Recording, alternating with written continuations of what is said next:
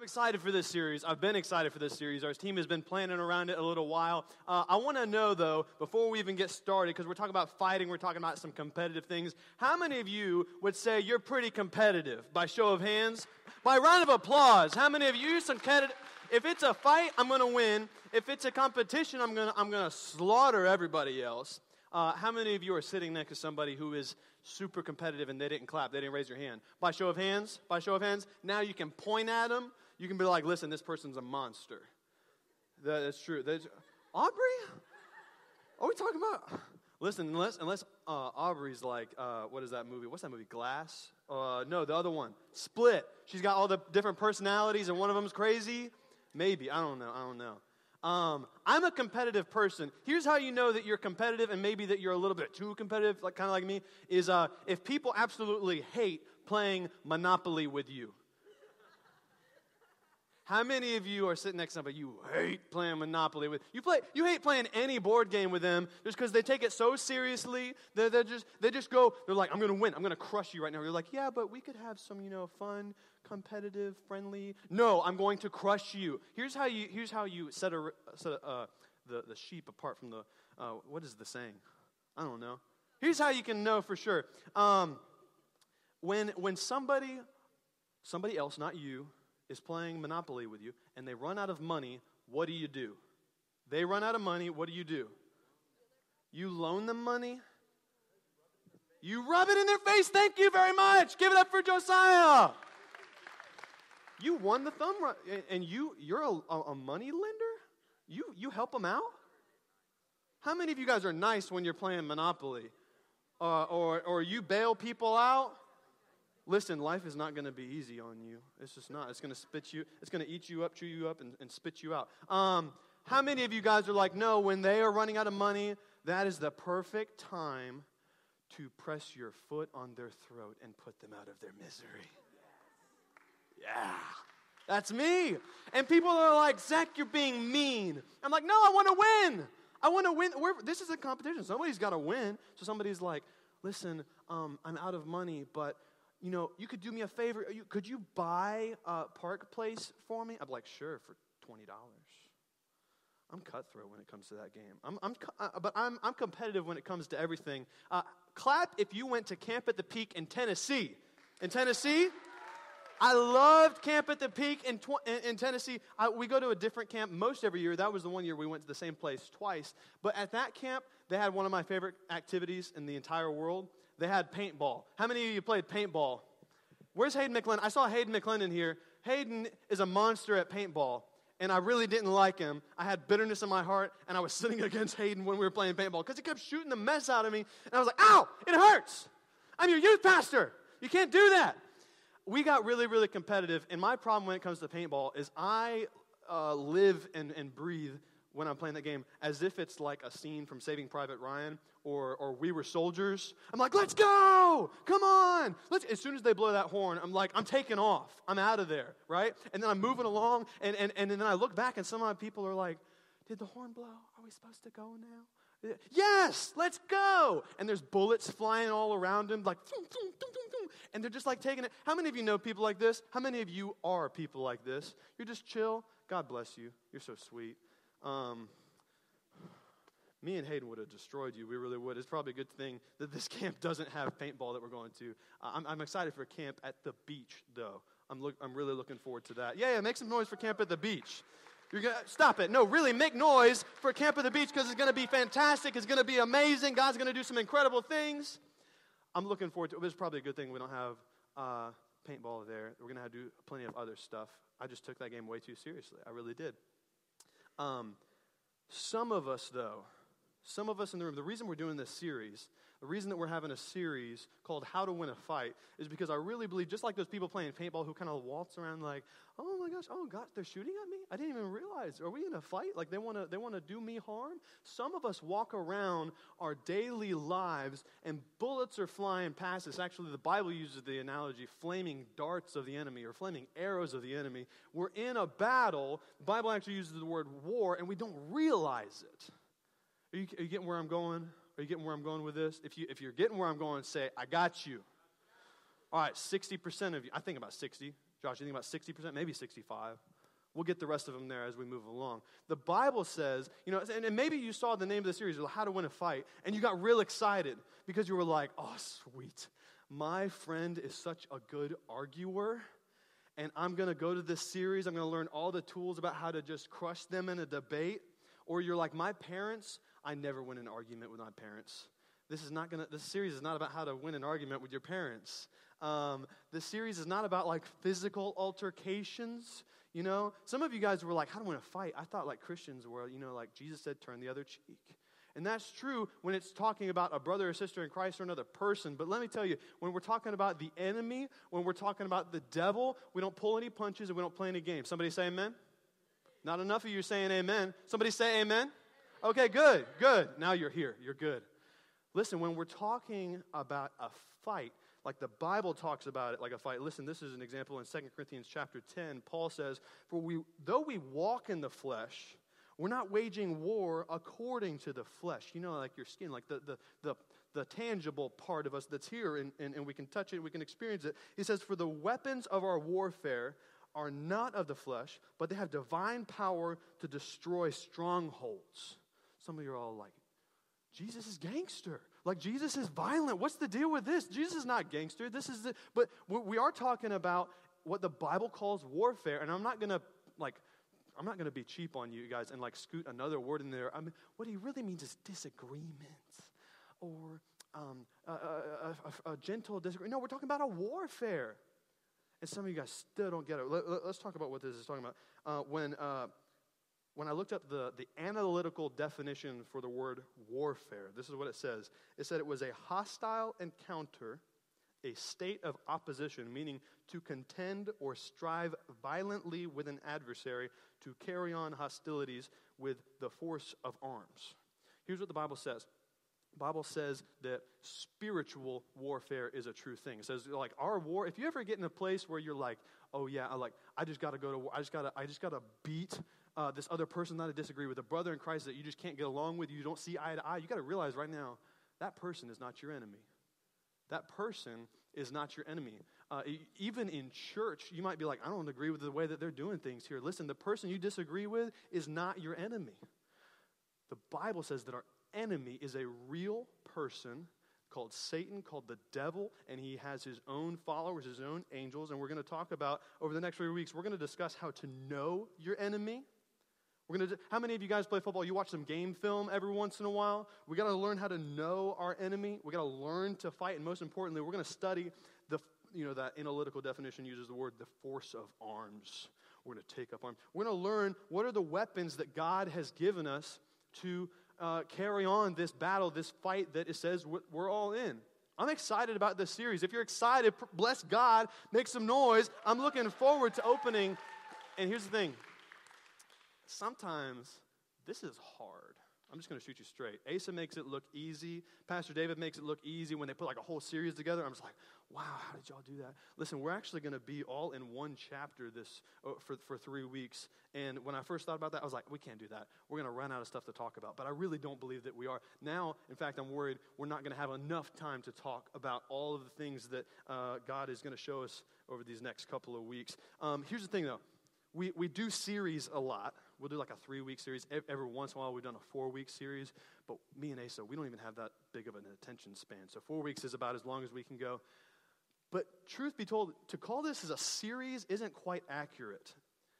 It's not really going to be a series. It's going to be a whole lot more like a big sermon that if we had an hour and a half to sit down and do like an hour and a half long sermon, that'd be great. But like I said, we don't have the attention span. So we're going to cut a big fat sermon up into 3 pieces. We're going to look at a big chunk of Scripture. We're just going to chunk it up over 3 weeks in some bite-sized pieces, let it digest, and then come back. Here's the thing, though.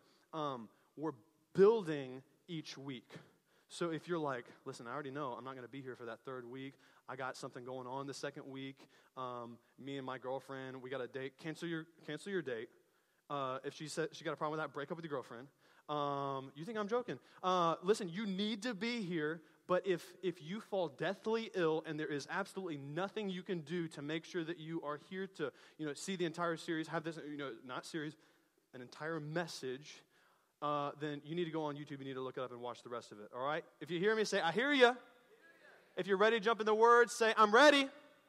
All right, turn to Ephesians chapter 6. Ephesians chapter 6. Hey, you got to listen fast tonight. You got to listen fast, okay? We're going to answer two questions tonight. We're going to answer two questions. The first one is, what are we fighting? First question we're going to answer is, what are we fighting? The second question we're going to answer is, what's at stake, right? And you might realize, Zach, that doesn't sound like you're going to tell us how to actually do the fighting part, listen, I'm ready to go punch somebody, I'm ready to charge hell with a damp water cloth, like, let's just go. We're going to get there.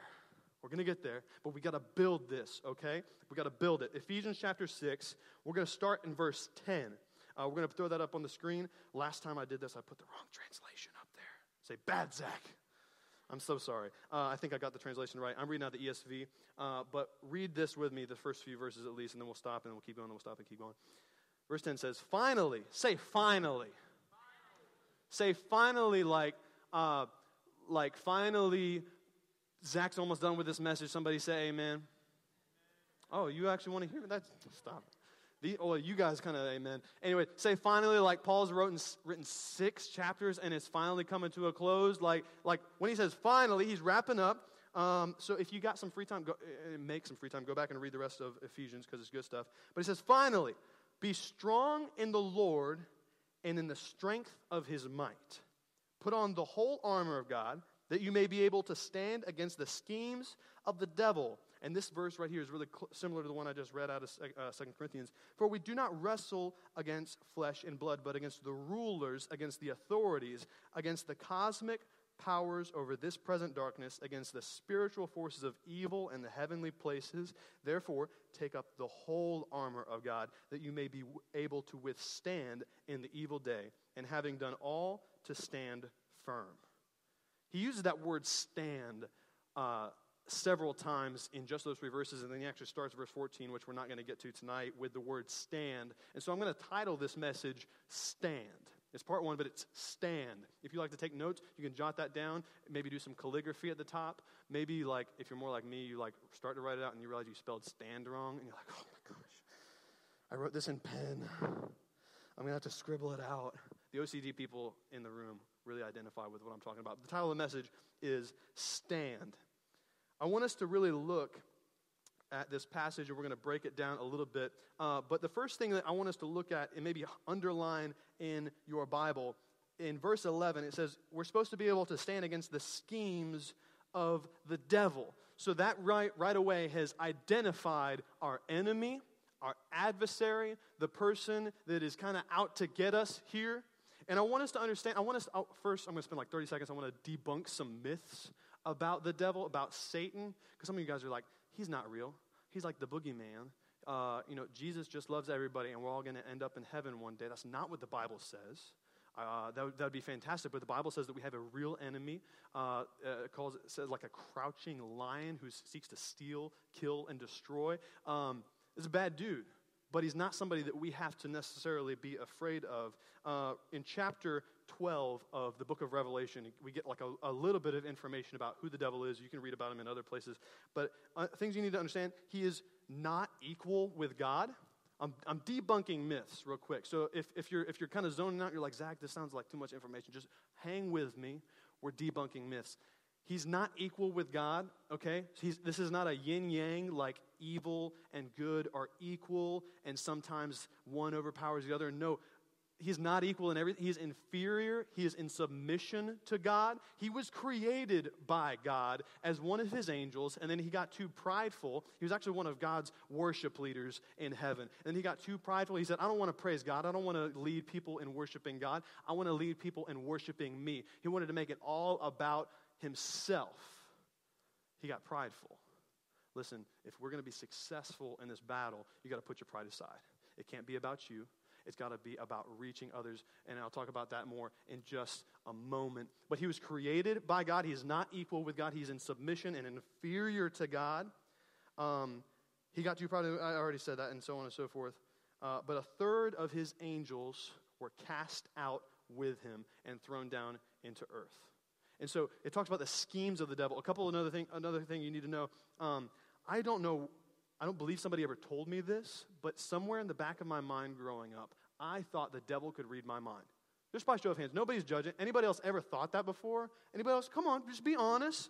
Yeah, listen, nobody ever said that. Nobody ever said that in church. The devil is not God. He's not everywhere. He's not all powerful. He's not all knowing. He can't read your mind. Somebody bless God, say hallelujah, because the devil's a loser. If you want to understand the devil really quickly, we don't need to, and I'm not saying you need to like read books and books about the devil. That's not healthy. But here's all you need to know. He is the opposite of Jesus. He's the opposite of God. Take something about God, flip it 180, and that is the devil. God is holy and sinless. Satan is wicked. He's filthy. And he wants you to be wicked and filthy just like him. God is life. The devil's a murderer. Seeks only to destroy. He can't create anything. Only God can. God sets you free. Satan wants to enslave you. And he wants to enslave you with that sin that you're thinking of right now in the back of your mind that you can't get rid of, that is an addiction to you. You don't have to be a slave to it. God's already defeated it. We'll talk about that in a minute. God is truth. This is where you got to say amen. The devil is a liar. Not enough of you saying amen. God is victorious. Satan's a loser. Stand against the schemes of the devil. He uses that word stand so many times over and over and over again here. That's why we titled it Stand. But I kind of stopped there because I was like, wait a second. The Bible even calls us soldiers of God over and over and over again. Why are we just supposed to stand? Shouldn't we charge the battlefield, climb up, jump over the moat, whatever we got to do? I'm running out of analogies here, but why does he just tell us to stand? Here's the thing you need to understand. It actually says, stand in the strength of his might. That's God's might. Here's what you need to understand. The devil has already been beaten. The devil has already been defeated. The enemy has already lost. Jesus already destroyed him. In fact, in Colossians chapter 2, it says that Jesus flat out embarrassed the devil. In Colossians chapter 2, I think it's verse 14 or 15, he's talking about the record of debt that stood against us. He says this, he set aside, nailing it to the cross. And he says that he disarmed the rulers and authorities, putting them to open shame when he triumphed over them in the resurrection. Jesus flat out, he didn't just beat the devil by a couple points. He embarrassed him. He put him to open shame, is what Paul says in Colossians. He's lost. And you're like, I want to fight. I want to get in there. Listen, it is not your job to do the vanquishing. You know what I'm saying? It is not your job to charge the hill with the sword. The Bible uses the word stand over and over again, I believe for a reason. And I want us to look closely at what that means. So we're trying to understand, what are we fighting? Who are we fighting? We're fighting the devil. We understand who he is, who he's not. He's a liar, and he wants to trip you up and hold you back. But I also want us to understand what's at stake. You guys are listening so fast. Give yourselves a pat on the back. Seriously. I'm so proud. You guys listen so quick. Understand this, though. The devil wants to take you out of the fight. You're like, Zach, you're going too fast. I don't understand. I thought Jesus already beat him. What does it matter if he takes us out of the fight? Listen to this. God's victory is guaranteed, and the devil's death is certain. Say certain. It's a fact. It's already been written down. It's already been decided. The devil actually knows this already. It says, again, looking back at Revelation 12, it says, watch out, inhabitants of the earth, for the devil has come down to you in great wrath because he knows his time is short. So when God kicked the devil out of heaven, he said, get down there and you just kind of squirm on earth for a few thousand years until I'm ready to come down and finish it once and for all. But he says, the writer of Revelation says, hey, watch out. Be careful. You know what I'm saying when I say watch out? When I'm saying, he actually uses the word woe. Say whoa. Say whoa. It's not like woe, like WHOA. I don't know if that's technically a word, but it's WOE, like oh man, it's about to get ugly. You better be careful. Beware. He says that because he understands that the devil, even though he is already lost, he is in the death throes, meaning he has nothing to lose, meaning he is saying, listen, I'm going to take as many of you with me as I can. That's why he has these schemes. It doesn't say, watch out because the devil's going to kill you and then you're going to die and go to hell. Listen, Jesus, if you're a follower of Christ, then your eternity is certain. Your eternity is already secure. You know what I'm saying? Are you following with me? It's a guarantee. It doesn't say, watch out, the devil's going to get you and drag you down. It says, watch out for the schemes or the snares of the devil, because the devil wants to trip you up. He wants to slow you down. He wants to entangle you. He wants to hinder your progress. He wants to distract you. He wants to slow you down in any way that he can. He wants to render you ineffective and inconsequential. The Bible says that you're a soldier of God. And we know, we read passages like Matthew 28 where it says, go into all nations, therefore baptizing them in the name of the Father, the Son, and the Holy Spirit. Those are our marching orders. The devil would love for you to just sit this one out. The enemy would love for you to just be like, no, I'm good. That was optional. The devil would love for you to keep playing on your phone right now. I just had to say it. The devil would love for you to just be completely out of the fight and inconsequential. And he does this in three ways. If you're a note taker, I want you to take some notes and jot this down. The devil tries to do this. He wants to render you ineffective and inconsequential in three ways. One, he wants to steal your joy. He wants to kill your drive. He wants to destroy your testimony. He seeks to steal, kill, and destroy. He wants to steal your joy. Let me tell you about a time when I really felt like, I'm under attack, and I'm kind of losing right now. I need to step it up. We had just baptized 2 people in Collective. I'm trying to remember who it was now. Who was the last couple of people who got baptized at Collective? Maybe you're even in here. I don't remember. Come on. Who got baptized with you? Dylan. Who got baptized with Dylan? Jorge. Dylan. Hey, let's bless God for them. Yes, seriously. Taking that step of obedience. Praise the Lord. That's how I should have been feeling. But I left Collective that night, packed up my stuff. We put all the stages away, and I was driving home. I felt miserable. I felt literally dark. I went, what is going on? I'm grumpy. I'm irritable. I'm not sick, but I feel like I'm not happy at all. And I've never had this realization. Some of you guys are looking at me like, this sounds a little bit hokey pokey, Zach. This sounds hocus pocus. This doesn't sound real. I'm telling you, I had a moment of realization. I don't know if it's from the Lord or I just stopped and went, I'm being oppressed. I'm under attack. And I just started praying. I was like, dear Lord, I pray that any spirit that's not of you would have to flee. I pray that only your spirit and your joy and your peace would be in me right now. And it was just like, the Lord was like, thanks for paying attention. Okay. Hello, I've been trying to tell you, you got to stand firm, Zachary. Listen, keep on reading with me. He wants to steal your joy. He wants to kill your drive. He wants to take all of your motivation away from you. He wants to be like, listen, you don't even really need, I know there's 7 billion people in the world. Most of them don't know Jesus, but you don't got to hurry. What's the hurry, right? What's the rush? He wants to take away all of your motivation. And listen, I'm sad to say it, but sometimes he does this when he kind of breaks apart one of your role models in front of you. Somebody that you really look up to. You get a little bit closer to them. Maybe it was a pastor in your life. Maybe it was even one of your parents, a faith leader in your life. And you start getting a little closer and you're like,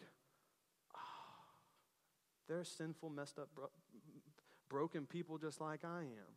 And that discourages you. And you're like, man, why even try? If even so-and-so, they're like, the spiritual Superman. And they messed up, the devil even got them. No, the devil didn't get anybody. Listen, nobody's perfect, but the enemy would love to point instances like that out and say, see, why even try? He wants to steal your joy. He wants to kill your drive. And he wants to destroy your testimony. Listen, this is where we're going to focus. You didn't have to clap. I got too much energy, okay? I got too much energy. That's the only reason I'm clapping. That's where we're going to spend most of our time over these next couple of weeks. because the enemy would love to ensnare you, entangle you, slow you down, make you render you useless and ineffective for the gospel work. He would do that by destroying your testimony. I was talking to a good friend of mine who's considering stepping into a ministry leadership role, and I said, here's what you need to realize. The moment that you do that, you put a target on your back. You put a big, fat bullseye on the back of your head, because the more influence you have, the more people that you're leading, the bigger the dominoes fall when Satan takes you out. He would love to find something in your life that just destroys your testimony. And it is terrible. It's awful. Just a little while ago, the Houston Chronicle newspaper in Houston came out with something like 700 names of abuse. Pastors, youth leaders, volunteers in churches just like this one, where somebody had lost control of a temptation, and all of a sudden they were in deep, nasty sin that totally disqualified them. Like they were unfit to work in ministry ever again. I don't need to get into the details of it, but let's just say that no one would ever trust them around children again. And all of those things start with a tiny addiction. I can't stop this thing on my phone. I can't stop talking to that girl or that guy. And every time we do it, it goes downhill. And there's this just one substance or this one thing that I can't beat. Listen, the devil would love to destroy your testimony and make it such that nobody's ever going to follow you again.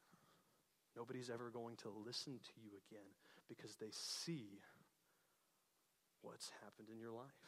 We're going to talk about how to defend ourselves from that. We're going to talk about how to stand on God's truth and stand in his might. It says that, I keep coming back to that, the very first verse that we looked at here.